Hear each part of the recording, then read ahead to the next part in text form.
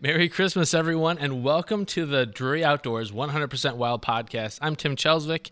That's Matt Drury. What's up? What's up? I'm excited for the holidays. I guess so, because it's today, as we're filming, this is December 4th. It's snowing outside, so Yeah. it feels like Christmas. Yeah. My wife starts watching Christmas movies and listening to Christmas music in early November. I was going to say, that was a month ago, I can't do that. I'm Christmased out. Yeah, I can't maintain that level of excitement for the holidays that long. So I have to wait, but then when it's on, it's on. What killed us was that the snow we got mid-November here That in was Missouri. weird. And it was a lot of Yeah, snow, like 6 6 inches. 8 Yeah. inches, depending on where you were. So that kicked it into hyperdrive, and the hysteria went nuts. People in my neighborhood, their Christmas lights were on. It's like, all right, this is we got to get past Thanksgiving Please, first. yeah. That's kind of my rule. I have to at least get past Thanksgiving. I would prefer the first week in December, then start getting into the Christmas spirit and the Christmas movies and all that kind of good stuff. So my favorite Christmas movie, yeah. And we'll get it from our guest a little bit later on. My favorite Christmas movie is The Christmas Story. The Red Ryder BB gun, Ralphie, Schwartz, the whole crew. It's not Christmas until I watch that. I can definitely relate. It's not my favorite movie. I can definitely relate to it, though, because when I was a little kid, apparently that is what I wanted one year for a Red Ryder BB gun, and I don't know, 6 or 7 years old. And we actually got videotape of me getting and opening my Red Ryder BB Awesome. gun, and it's something in our home they've made fun of me for a long time because of the way I reacted when I finally Red got Ryder it. BB Yes. gun, and they make fun of me every Shoot some Christmas. bad guys. Yeah, so, but I still have that gun, actually. Really? Yeah, I still have it. It's under my bed, believe it or not. I got one also. I didn't get it for Christmas, but I got one of the old school ones. It actually had the compass in the stock, and it had a sundial on it that snapped off at some point. Yeah, and this, I look forward to giving it to my son at some point. But we actually were partnered up with Daisy for a while. This has been years ago. And during that time, they sent us a few. And I have one in a box. I've kept it in my garage in a box, waiting for the time where Cameron is old enough, in a few years here, to give him his own. It's Red a rite Ryder of passage. Yeah, that's right. So I'm excited about that. But we're still a couple years away. But we were just at a little birthday party this past weekend, and the kids it was out in the country, and the kids were all playing with toy guns, and all of a sudden, Which was normal for our childhood. yeah, exactly. I mean, I thought about it. I had a ton of toy guns, and I thought about them we have maybe one or two at the house, but nothing really that looks real or anything like that. Sure. And he wants one for Christmas now. And so this morning I asked him, we're going to go over to Bass Pro and go to their Winter Wonderland and ask Santa, tell him what we want for Christmas, all that stuff. And I asked him, he won't sit on his lap. I said, hey, so you got to actually sit on his lap if you want to tell him what you want for Christmas. He's like, no. He goes, not. I think if I was in the store and I touched the gun, that he would know I want that gun. And I was like, man, I don't think that's how it works, buddy. So we're going over to Bass Pro tomorrow. It should be comical. Can't wait to see it. Yeah, well, I'm sure we'll film it. So. Well, okay, so Christmas Vacation is your go-to. Yeah, absolutely. Christmas Vacation. Dad loves it. We love it. I mean, that one, we will gather the entire family every year and watch that movie. I mean, that is hands down our favorite Christmas movie. I won't ask you if you have a cousin Eddie, because everyone in their family has a cousin Eddie. Maybe on my wife's side. There's some swamp goat in there somewhere. Yeah, but they're you're just quoting those movie lines all year round, it seems like. But the time Christmas comes around, they really start flying. Yeah. Well, so we've got a special guest with us today, and we want to make sure that we get his Christmas favorite, his favorite Christmas movie. Our guest today is Rod White, probably our first Olympian that we've ever had on the show. I'd say first Olympian, probably the most esteemed guest. Is that right, Rod? Are you esteemed? I don't know about esteemed. We'll go with it. So Rod and I met. It's probably been 5 or 6 years ago. My buddy was. We have a mutual friend, Daryl Steenan, who runs Select Archery in Normal, Illinois. Throwing on names. Drop a name. Everyone knows Daryl. I was helping with this 100-yard archery competition, and Rod steps out there and uncases his bow and is shooting 100 yards like I shoot 20. And I was like, this is not – leave Rod alone. This is not fair. But, yeah, Rod actually medaled in – was it the 97 Olympics? I mean, 96 and 2000 Olympics. Okay. So that's a couple more medals than you, right, Matt? Just two. Okay. Yeah, not a big deal. So what we've had Pete Shepley on the last couple of weeks, and now we're having Rod on. Like, we're doing pretty well for archery guests. And Levi Morgan. I can't forget kicking Levi. our coverage. Yeah, we really should be talking to these guys. Right. I've seen you shoot. It's not so great. But Rod, thank you for joining us today. We really appreciate it. Maybe introduce yourself a little more to the folks at home. Kind of what you're doing in the archery and the bow hunting industry. So my job right now with the National Field Archery Association is the bow hunting coordinator. So I'm working to grow some grassroots programs that will introduce people to hunting and really hopefully extend into public land awareness more, and maybe work with some other organizations through the NFA too. And then, of course, I shoot professionally and bow hunt. Sure. And one of the things that a few of the things I appreciate about Rod is he's so generous with his knowledge and his skill. I know you travel around, you teach people, and you do training, and you also do bow tuning, like really high. If you think your bow is in tune, give it to Rod, and he'll show you like you could probably eke another 30% out of this thing. I could use that help. Yeah. So Rod, do you want to tell people a little bit about your how your bow tuning work and kind of what that entails? Yeah, I don't do a ton of it now that I work with the National Field Archery Association, but I do a lot of seasonal and I guess quarterly videos and things like that for the National Field Archery Association, and then do some writing for them as well too that kind of walks people through the process, because even though equipment's constantly changing and there's all kinds of new innovations coming out in products, the reality of we're still dealing with a stick and a string. Mm-hmm. So the basic principles that revolve around that, whether there's 1 cam, 2 cams, cam and a half, or 6 cams, they all pretty much do the same thing. So in the schools, I basically teach a lot about how the aerodynamics work with the bow and the variations in different bows, and how you just need to adapt a little bit, some things here and there to build really high quality, high end hunting setup specifically. It was one of the things that you're talking to an expert when you kind of think you have a good grasp of a subject, and then you talk to someone like Rod about bow tuning. You're like, I am in deep water here. Yeah. This guy is far beyond where I am. But I mean, but archery is your life, so that makes sense. Yeah, I mean, I've been doing it since I was probably 12 or 13. Well, since I could bow hunt in Pennsylvania, which you had to wait till you were 12 then.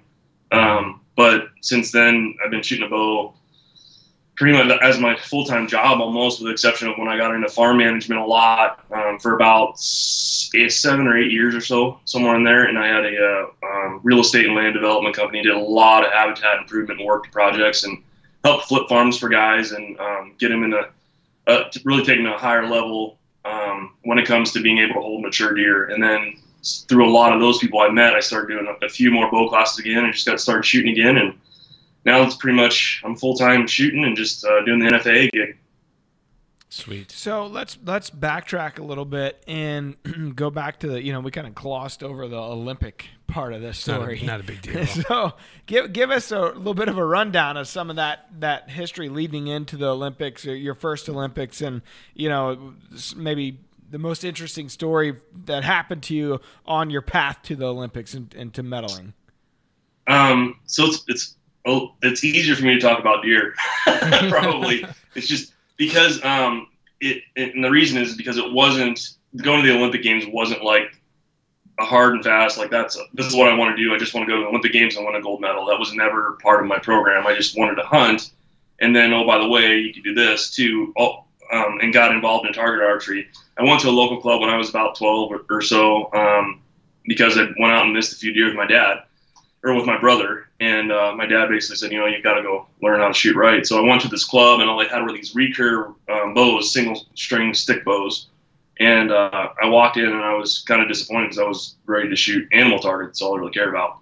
And the folks that were there believed that you had to learn how to shoot with your fingers first and a recurve before you could really shoot with a compound. So they kind of almost at the time, people almost in target archery would push you away from shooting a compound unless you were shooting 3D archery, and that was kind of backyard Billy Bob type redneck things. And in the area I was in, that's what people looked at it as, but that was where my love was.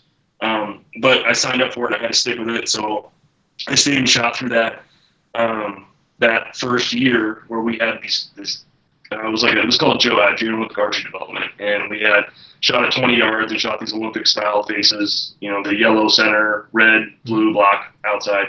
And I shot, pretty good with the other kids. And long story short, I went to a national competition and I came in something like 44th out of 46 kids. And that was the switch for me for whatever reason, just super upset me. And I just decided I'm going to come back and I'm going to be in the top 10 next year. That was my goal.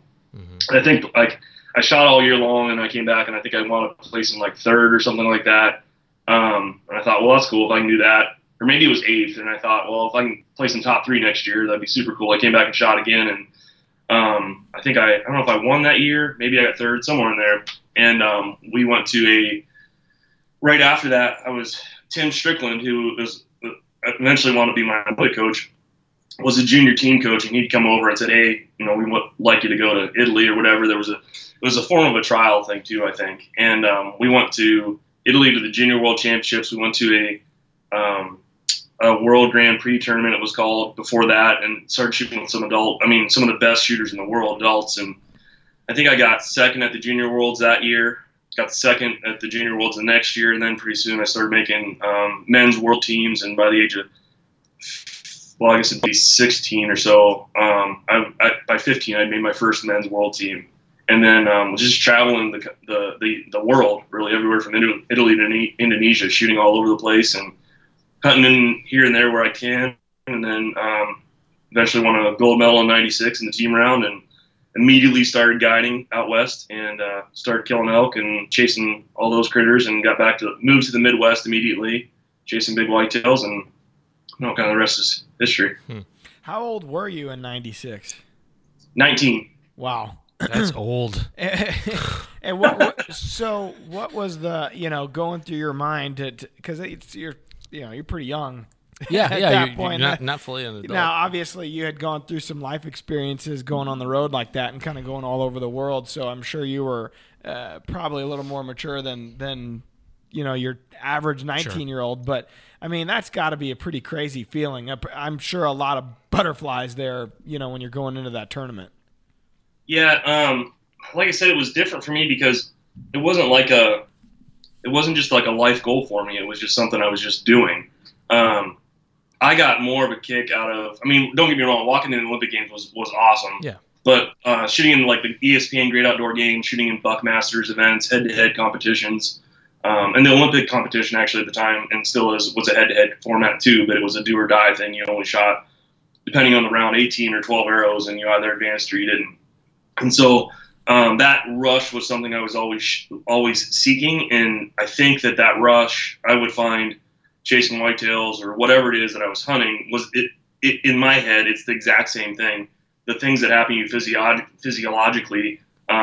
That happen to you under extreme stress, like buck fever, or whether you're shooting in a tournament for an Olympic medal or for tens of thousands of dollars in Vegas, whatever the case may be, that the things that happen to you are things that we can measure. Like your pupils dilate, your blood thins, there's more oxygen being delivered into your blood system. There's an adrenaline rush that happens. There's things that we can measure that change, and those changes are that excitement level is what I'm seeking, like almost all the time. So whether it's shooting competitions at the Olympic Games or hunting deer, it's the same thing. And it's a lot of like what we talk about, and Tim could tell you that we talk about in seminars at some of the archery shops here and there, just to get people get their head around that excitement is why we do it. Because if we didn't do it, honestly, most of us, I don't think would even bow hunt because you would just be killing. And I don't know, it's just a different feeling. Mm-hmm. The thing that I find funny about Rod's story is that you've got like all these people who going to the Olympics, professional competitive archery is their life, and Rod's just kind of a bow hunter that happens into. He's one of us. Yeah, he is. Which most of those guys you were running with, Rod, on the Olympic circuit, they're not really bow hunters, right? No, in the Olympics, definitely not. In fact, I was one of the very few that bow hunted at all. There were, I don't want to say anti-hunters, but there were definitely borderline people that look down on it, I would say, would probably be the best way to say it. And then even now, like shooting 3D archery is a little bit different at the ASAs and the NFA shoots. The majority of people come from a bow hunting background. Yeah. But a lot of the higher end target shooters, especially in target type environments, are not actually hunters. And I don't know why there's a disconnect there, but I think it's a lot of it has to do just with how they're brought up in the areas they brought up. And we're losing, which is kind of part of my job now at the NFA, is to find ways to engage more youth and not just youth, but even re-engage people who have walked away from the sport of bow hunting because we've lost so much of that. It's weird because that disconnect, it's a real thing. Like they have no interest a lot of times. And you would think it would not be that far of a stretch to go from target archery over to bow hunting. And Pete Shepley talks about it all the time. He brought it up in our podcast, if I recall. We have a podcast? Yeah, we're on it. That he was saying that if you can get them to start with stick and string of any kind, even recurve, whatever, it's not that big of a leap to get them to try hunting. Well, I think the issue is that may be the case if they had a mentor or if they had somewhere to hunt. Right. But yes. that is usually the problem. They have nowhere to go, even though there's tons of public ground. But I think the mentality is it's too daunting of a task. And I mean, it takes time. I can't imagine. I've had the privilege and the honor to be able to go hunt private land all this time with Dad, and whether it was the 23 acres behind our house when I was a kid, or, you had that security blanket of there should be nobody on here. Right. So I mean, I can't imagine how much more difficult it can be to go public and to be a kid or a new hunter and to try to do it on your own. And hey, say you got lucky and you shot a deer. Now what do I do with it? There's a lot to know. If you don't have someone, I think that's the beauty of the internet in a lot of ways, is that you can Google that stuff and there are gutting videos. There's, you know what I mean? Shooting videos. There's a lot out there to help somebody learn how to become a better hunter. And I mean, for 30 years, that's kind of what Mark and Terry have been in their own way trying to, give some of their information out to the public and say, here's how we do it, right or wrong. Yep. So Rod, we need to loop you into to our first important question for you, and that is, what is your favorite Christmas time movie? Grinch. The Grinch. You didn't have to think about it. The Grinch Who Stole Christmas. So the debate is it the cartoon version or is it the Jim Carrey version? The Jim Carrey version. So are you like the Grinch? That's not a no. I like that. So I will make an admission. I have never watched any Grinch movie to completion. What? I have never watched any. The cartoon's like 30 minutes. I know. I've never when I watched it as I'd watch snippets of it when I was a kid. Something about that animation and the colors, it just made me feel uneasy. I just couldn't watch it. I know. It's weird. I was going to say something, but no. I'm going to keep it to myself. I can pretty much imagine. I fully recognize I'm 90% American because I did not watch The Grinch. Not 100%. So. All right. So should we dive into... Let's watch the Grinch movie right now. We have copyright. Yeah, we probably couldn't buy that. Let's dive into the question of the day. How about that? Let's do it. All right. The question of the day is brought to you by Bass Pro Shops in Cabela's. Your adventure starts here.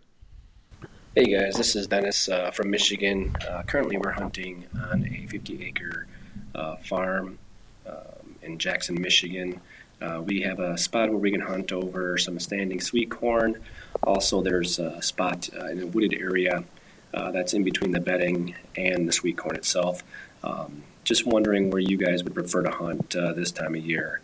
in that situation. Yeah, thanks. Dennis is actually a Deercaster. He submitted that question through Deercast, so nice. I appreciate him doing that. He gets a gold star. He wins today. Nothing. Nice job winning the podcast, Dennis. So it brings up a good question. I know, like after the rut, things change significantly with deer patterns and timing and everything. So, Rod, how does that question hit you? Well, just I assume they've already been through their gun seasons there in Michigan. And for me, anytime after the gun seasons have hit, I tend to not hunt at all in the mornings. And if anything, I'll do some glassing, some scouting. Mm-hmm. So, I mean, without looking at, obviously, an aerial and being able to understand it, but maybe there's a vantage point from somewhere where, and Michigan's probably flat, but maybe there's a vantage point from somewhere where we can monitor with glasses rather than using scouting cameras. I tend to put my cameras away almost entirely, with the exception of a couple reasons. But for the most part, like it sounds like you're just stuck doing what everybody else is going to do. You hunt the food in the evening, make sure you have an easy way to get into and out of that food source if possible, without running those deer out of there, or really be smart about when you're hunting that and make sure the conditions are right, the wind's right for you, and is the weather conditions and patterns good enough for you to go in there and expect to see whatever it is that you're looking to hunt there. But I'm in the late season, super protective of how I hunt, or protective isn't the right word. Very, very careful about how I enter and leave an area in the late season. And in this scenario, it sounds like if he's hunting a food source that maybe there isn't much else around there for food, mature bucks especially, if there are anywhere he's hunting at, he's going to have to be really, really careful about how he gets into and out of that field, in my opinion. And in the mornings, I wouldn't risk it at all. If I were going to hunt in the mornings, I'd want to hunt on the backside of that bedding area completely. But I would avoid it altogether. I usually just hunt as soon as those guns start going off, or I feel like we've moved into, which is generally after Thanksgiving here in the Midwest and probably a little earlier in the North. I move out of hunting any type of morning activity whatsoever. So what time would you head to the stand?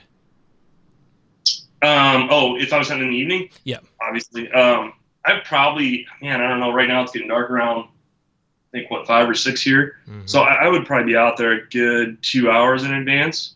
But again, my big thing would be like, can I get out of there without spooking everything? Or am I just going to just roll the dice when the conditions are best? And if so, we really need to assess those conditions. And I mean, I haven't gotten all the way through the app. You told me about the app yesterday, and I got on there and looked it out. And there's probably a lot of things in there that could help a guy out and figure out when those conditions might actually be best to tackle in a situation like that. Absolutely. I think the big thing here, he's got a food source. He's got a good late season food source, grain. And I'd be shocked. I mean, I don't know how big this is sweet corn patches there, but I'm surprised there's anything left by this point. That's pretty incredible, especially in Michigan. Sweet corn, I mean, they just annihilate that stuff. And so if it's legal there and if you can do it, I'd say I'd wait personally if it were me. And I'm doing this right now. I'm trying to time out what my next. I still got a bow tag I still got a gun tag, but that's a whole nother story. I'm going to forego that one. Sure. Because we were having a tough time over in Illinois. But I got a bow tag for another spot in Illinois and that I could potentially go to. And I want to time it out so I'm getting to where that moon's getting ready to wax full again. Mm-hmm. And right now we're at the dark of the moon. I think it's today, actually. Today or tomorrow is the dark of the moon. And so tomorrow. So I'm waiting until, in general, to Rod's point, the timing of everything gets back to where if the weather's good, super high pressure, really cold, the moon's starting to wax full. Those 5 days leading into the full moon, they're gonna be hitting that food source. Like it's gonna be deadly here. Yep. Towards the mid to end of December, like 17, 18, 19, 20, somewhere in there. It's gonna get really good again. So I would hold out. I would wait unless in like Rod's point, you can glass and you're seeing he's, you've got him pattern. He's out there daylight and hitting your food source. Otherwise, I'd let it go a couple days before. If it's legal in Michigan, I don't know if it is, but if it is legal, I'd go in and brush hog, a few things of corn, few passes of the corn, give yourself some reason for them to really hone in on that food source. And then as long as you got the right wind and weather conditions, I wouldn't be afraid to hunt it 2 or 3 times. I would get in early enough because late season, they will dominate. If one doe's out or two does, and you get out there and they're already on the field, and you domino them back, good luck, dude, because they're not coming back out until the end of the day, the afternoon. So you got to get in there early enough. I mean, I wouldn't be afraid to get in there at 2:00, 2:30, and at least, and you might have an hour or 2 hours where you're not seeing something, but the last 30 minutes is usually where they're all going to suck into that food source, depending on how close you are to the bedding areas. Yeah. So I don't know. If it's me, I'm waiting until we get to that good period and give it a whirl. But I, like Rod, I would not be hunting any mornings. I mean, we just don't at this time of year. It'd have to be the exact right scenario to go in and hunt a morning. So you mentioned something there too that's unbelievably deadly for us with all the farms that I manage. Was once you mow that corn, the next 3 to 4 days after that, holy smokes, that's that's if it's legal, and even if you think it's legal, you should probably call just to double check with your game warden. But there was one other thing I thought about we were talking about too, is when we approach January, I don't know if they can hunt into January there, but when we approach that time period where the days start getting longer again, I've had a tremendous amount of luck leaving bucks alone, mature bucks, leaving them alone and not hunting them at all until that time period starts coming where those days get longer and longer. And I mean, I could be crazy, but I think like they get caught a little bit earlier because that time is changing again. Because the days are getting longer, they're going out thinking it's 4:50 and it's actually really now 4:55 the next day, or however you want to say that, I guess. But that extra little bit of time could be the difference, especially if you're bow hunting, to kill a mature one. All you need is an extra minute. There's so many times where you're sitting there and the legal shooting hours, it's like, all right, I got 5 minutes left. I got 2 minutes left. I got 1 minute left. It's like, no, there he is. He's at the edge of the, I can't tell you how many times I've killed deer at the very last little inkling of legal shooting light, because and that's the thing, like the optimism that kind of keeps you in the stand, even though it's usually brutally cold. Otherwise, we would all leave about 20 minutes before the sun goes down. Yeah, which is like that's the time to be there. I haven't seen anything. I'm done with this. But that is the time to be there. Yep. So, well, and Rod, I like the fact you brought up access to the stand. This is the time of year where deer start to herd up, and you got more eyeballs and more noses in the field there, and you don't want to educate them to your location. For sure.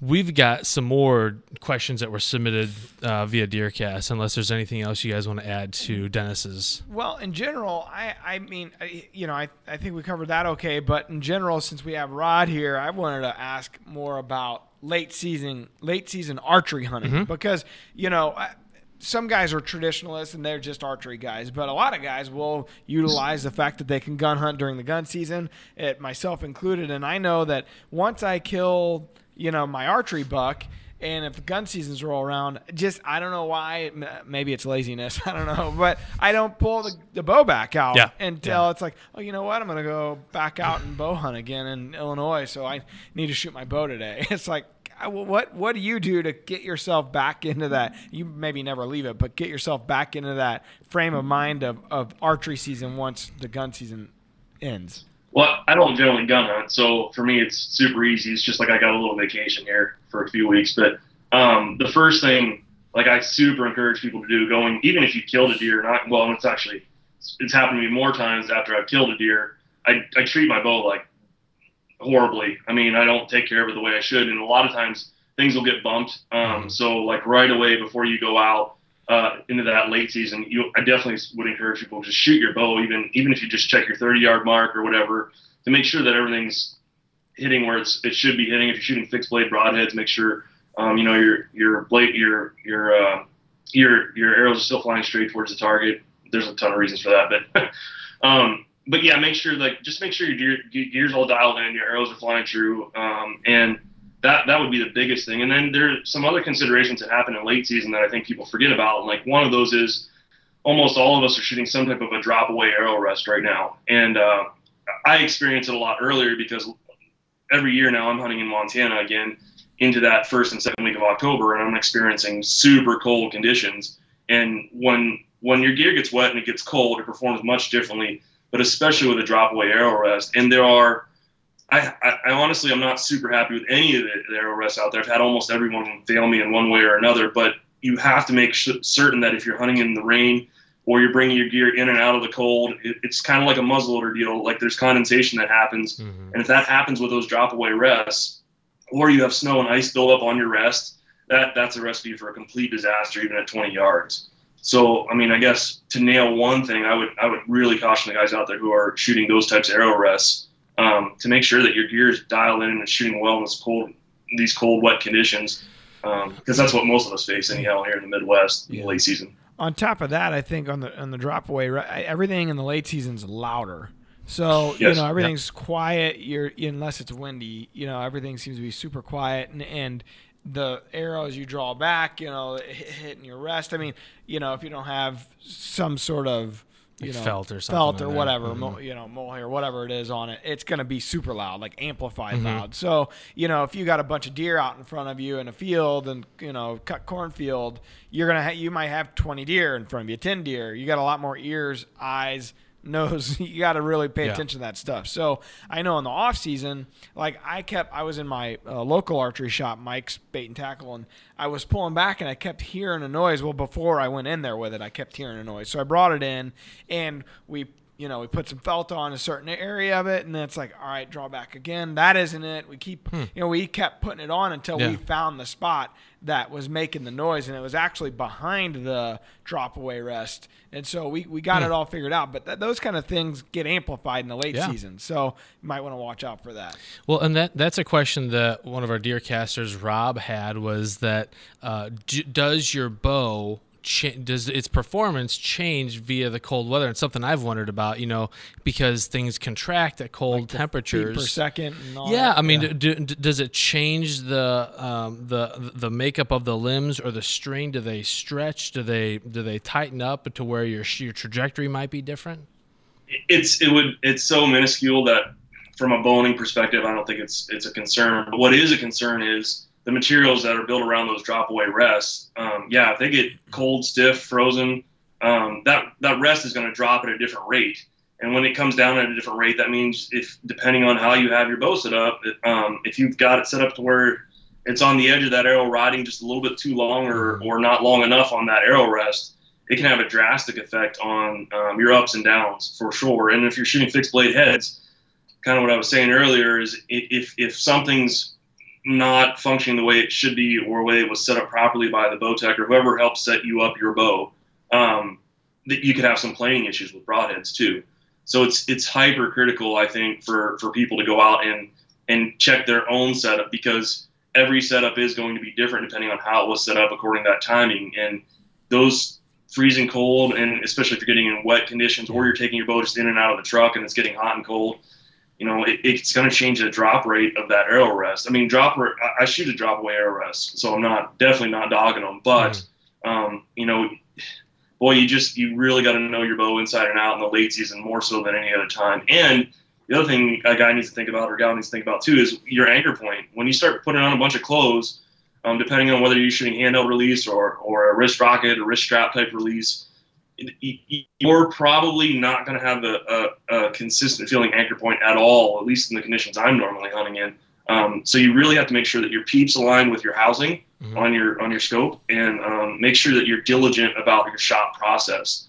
So those are the biggest things that I see people make mistakes with in the late season. Yeah, if you're wearing a face mask or something and neck gaiter or whatever, like those things make a pretty big difference.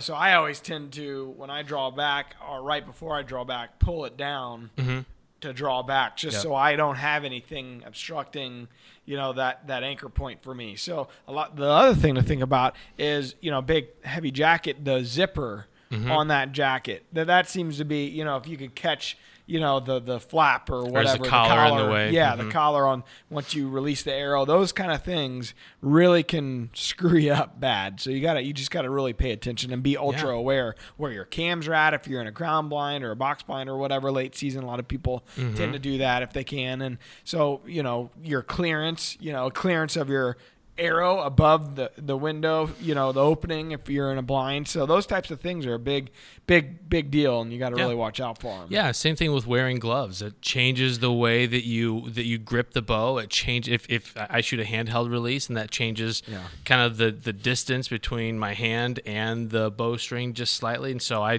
whenever I get into the stand, I try to draw a few times just to make sure that I'm lined up and I can get to my anchor point, because it feels different with gloves on. For sure. And the later the season, the thicker the gloves, the worse it gets. That's right. Well, then and that kind of leads us into Justin's question he posted on DeerCast, and he's wanting to know, how do you handle layering in order to, because you could be like Randy on the Christmas Story. That's a callback to earlier in the show. You can be like Randy and not be able to put your arms down if you dress warm, but not be able to shoot. So it's like pointless. So how do you balance that? So for me, I wear like the First Light merino base layers, and then my cold weather gear is the really nasty gear is all my I wear Sitka stuff on the outside of it, so I'm able to wear less clothing. But the one thing I found about any of the merino wool, like the First Light stuff, doesn't seem to, there's way less odor that accumulates in that clothing for some reason versus synthetics or partial synthetics. So I usually go with that, like a First Light base layer or merino, and then my Sitka gear is my outer gear that I wear, and there's a ton of different models there, so I'm not going to go down that road would take a whole nother podcast, but sure. There's one item that I have that totally is a major game changer for me, and there may be some other companies I think that are out there making this, but there's a company called Gerbing that makes motorcycle insulate and like heated vests. And I have a heated vest, and it has this little battery on there. I should have brought it, but a little, like a really small, it's a little bigger than a 9-volt battery, and they're interchangeable with different parts of their gear that they have. But that vest, I turn that thing on, there's 4 different levels on it, and if I turn it on 4, I can almost be sweating with just a mid-weight jacket on the outside and a decent insulation base layer on underneath it. So really, that's, they're kind of pricey. They're like, I want to say they're close to $200 or something like that. But man, those things are unbelievable. Boy, when you're in the stand and it's miserable out, you'll pay any price to be comfortable. I got this deal that a guy reached out to me last year about, I don't know, probably in middle of the fall, and he has a company called, and he's not sponsored or anything like that. It was a friend of a friend trying to get a company up and running. And it's called Under Warmer, and it's basically hand warmers, hot hands for your chest and back area. Sure. You put this little vest on, it's disposable. So once you open the bag, it activates it, and you put it on, and it heats you, your kidneys and all the important areas. It heats you, like you were saying, like you'll be sweating in this thing. Like I used it last year when we went out and hunted the New Year's Day, and it was like 6 below or whatever it was, and it was hot, literally hot in this thing. I was like, oh my God, I gotta get it off. It's burning me. But to your point, Rod, there's a lot of cool products out there that can help you get through the late season and not necessarily wear a ton of layers. I mean, Nomad, their late season stuff is ridiculously warm. Their Dun series, and I know this year they got the Cottonwood series out. It's crazy how warm that stuff is. Sure. So, I think back to the old days, and we, the layers that we wore are, it was thick and bulky, and you really don't have to do that anymore if you can afford to go buy, one good outer layer. Right. Yeah, and a merino base layer is great. Merino is antimicrobial, so it does cut down on the stink. Not all of it, but it does cut down on some. It wicks moisture. It's good stuff. You're going to pay a little bit for it, but it's worth it. Yeah. So. And I think if guys and gals, the big thing is their moisture management when they're going out to that stand. Take your outer layer off. Even if you're cold, walk into it. I know we're not hunting elk in Montana walking hours, but man, just, it's a 20-minute walk. If you get to that, you'll warm up quick. But if you get to your stand and you're cold when you get to your stand, or you've sweated either one, it's almost impossible to get warm again. And I think a lot of people make that mistake. I know they make it a lot out west, and I see them do it all the time. At night, they go to bed cold instead of doing some push-ups or something to get warm, because all that, other than the heated vest, whatever kind of gear you're wearing on the outside isn't going to warm you up. It's just going to maintain whatever body heat you already have. Right. So you've got to keep that balance between, when you're walking your stand, don't be sweating going in there, because if you do, one, you've got bacterial odor starting to develop quickly, And then the other thing that you've got is you've got that moisture problem. And I mean, the merino wool helps disperse that in synthetics, but you're not going to get rid of it, and you're not going to get that bone chilling cold out of you once you get it in you, I don't think.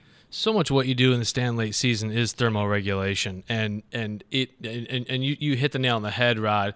Once you get cold, it's almost impossible to get warm. So you have to manage your temperature, and it starts with the extremities. Because once your hands get cold, it's really hard to get them back warmed up again. But all that blood kind of starts to shunt to the core of your body, leaving your extremities. And we know how you need dexterity when you're going to knock an arrow, or when you change if you have a single pin sight, moving the pin on the sight.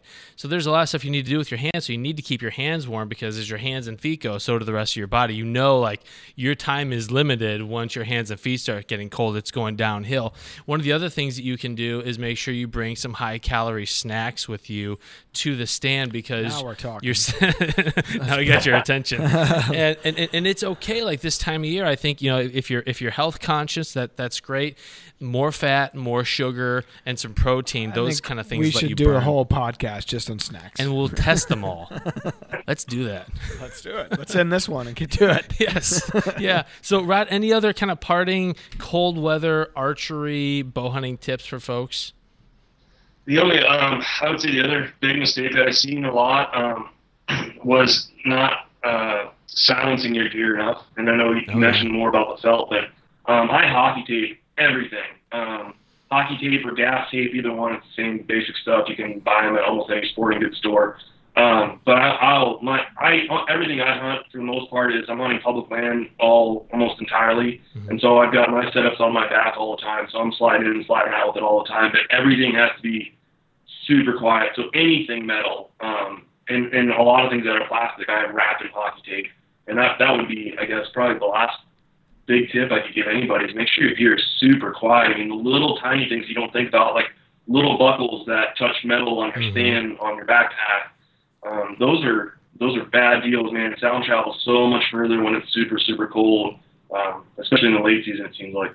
That's brilliant, because I do a lot of hunting with my climber, and I'm always walking in, and there's one stupid buckle on that thing that clinks every step, and I'm just like, they heard you. I've been wondering why you're not seeing anything this year. I just figured it out. I sound like a one-man band. They heard you coming. The hockey tape idea is great. That's awesome. Thank you. Cool. Well, Rod, if folks want to find you or find out more about you, National Field Archery Association, how do they do that? They can go to the website is www.nfaausa.com. And then any of my stuff, they can go find me, look up Rod at rodwhite.com, and Instagram, I'm Olympic Bow Hunter, and Facebook, I think it's Rod White Olympic Bow Hunter. I think I took Olympic Bow Hunter on Facebook, so sorry about that. Rod, he's one of those ones that you got to report. Yeah, he's a fraud. This is not the guy he says he is. Rod, thanks for joining us. Rod will be on the show with us next week also, so make sure you subscribe to the show and get more Rod White. If you aren't already subscribed to the 100% Wild podcast, it's easy. It's free. You can do it at all the places you would normally get podcasts: Google Play Store, iTunes, Podbean, Stitcher, all those great locations, and YouTube also. You can subscribe to the show and see us. Absolutely. If you're over on the Drury Outdoors YouTube channel, we got all kinds of new, fresh content every week. New episodes of Winchester and Drury's Natural Barn right now.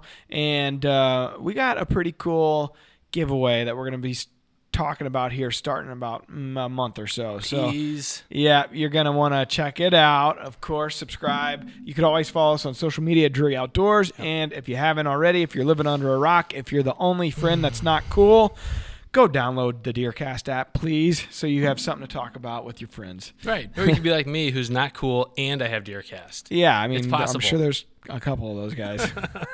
If you want to leave us a question that we could answer on the show, just like Dennis did, it's easy. Go to druryoutdoors.com/podcast and click on the Send Voicemail tab and leave us a question with your name and location, and we will maybe answer it on the air. All right. I think that's it for today. Let's shut it down. Merry Christmas, everybody. And peace. We're adding new videos every week, so make sure to click that subscribe button and check out all of our amazing content.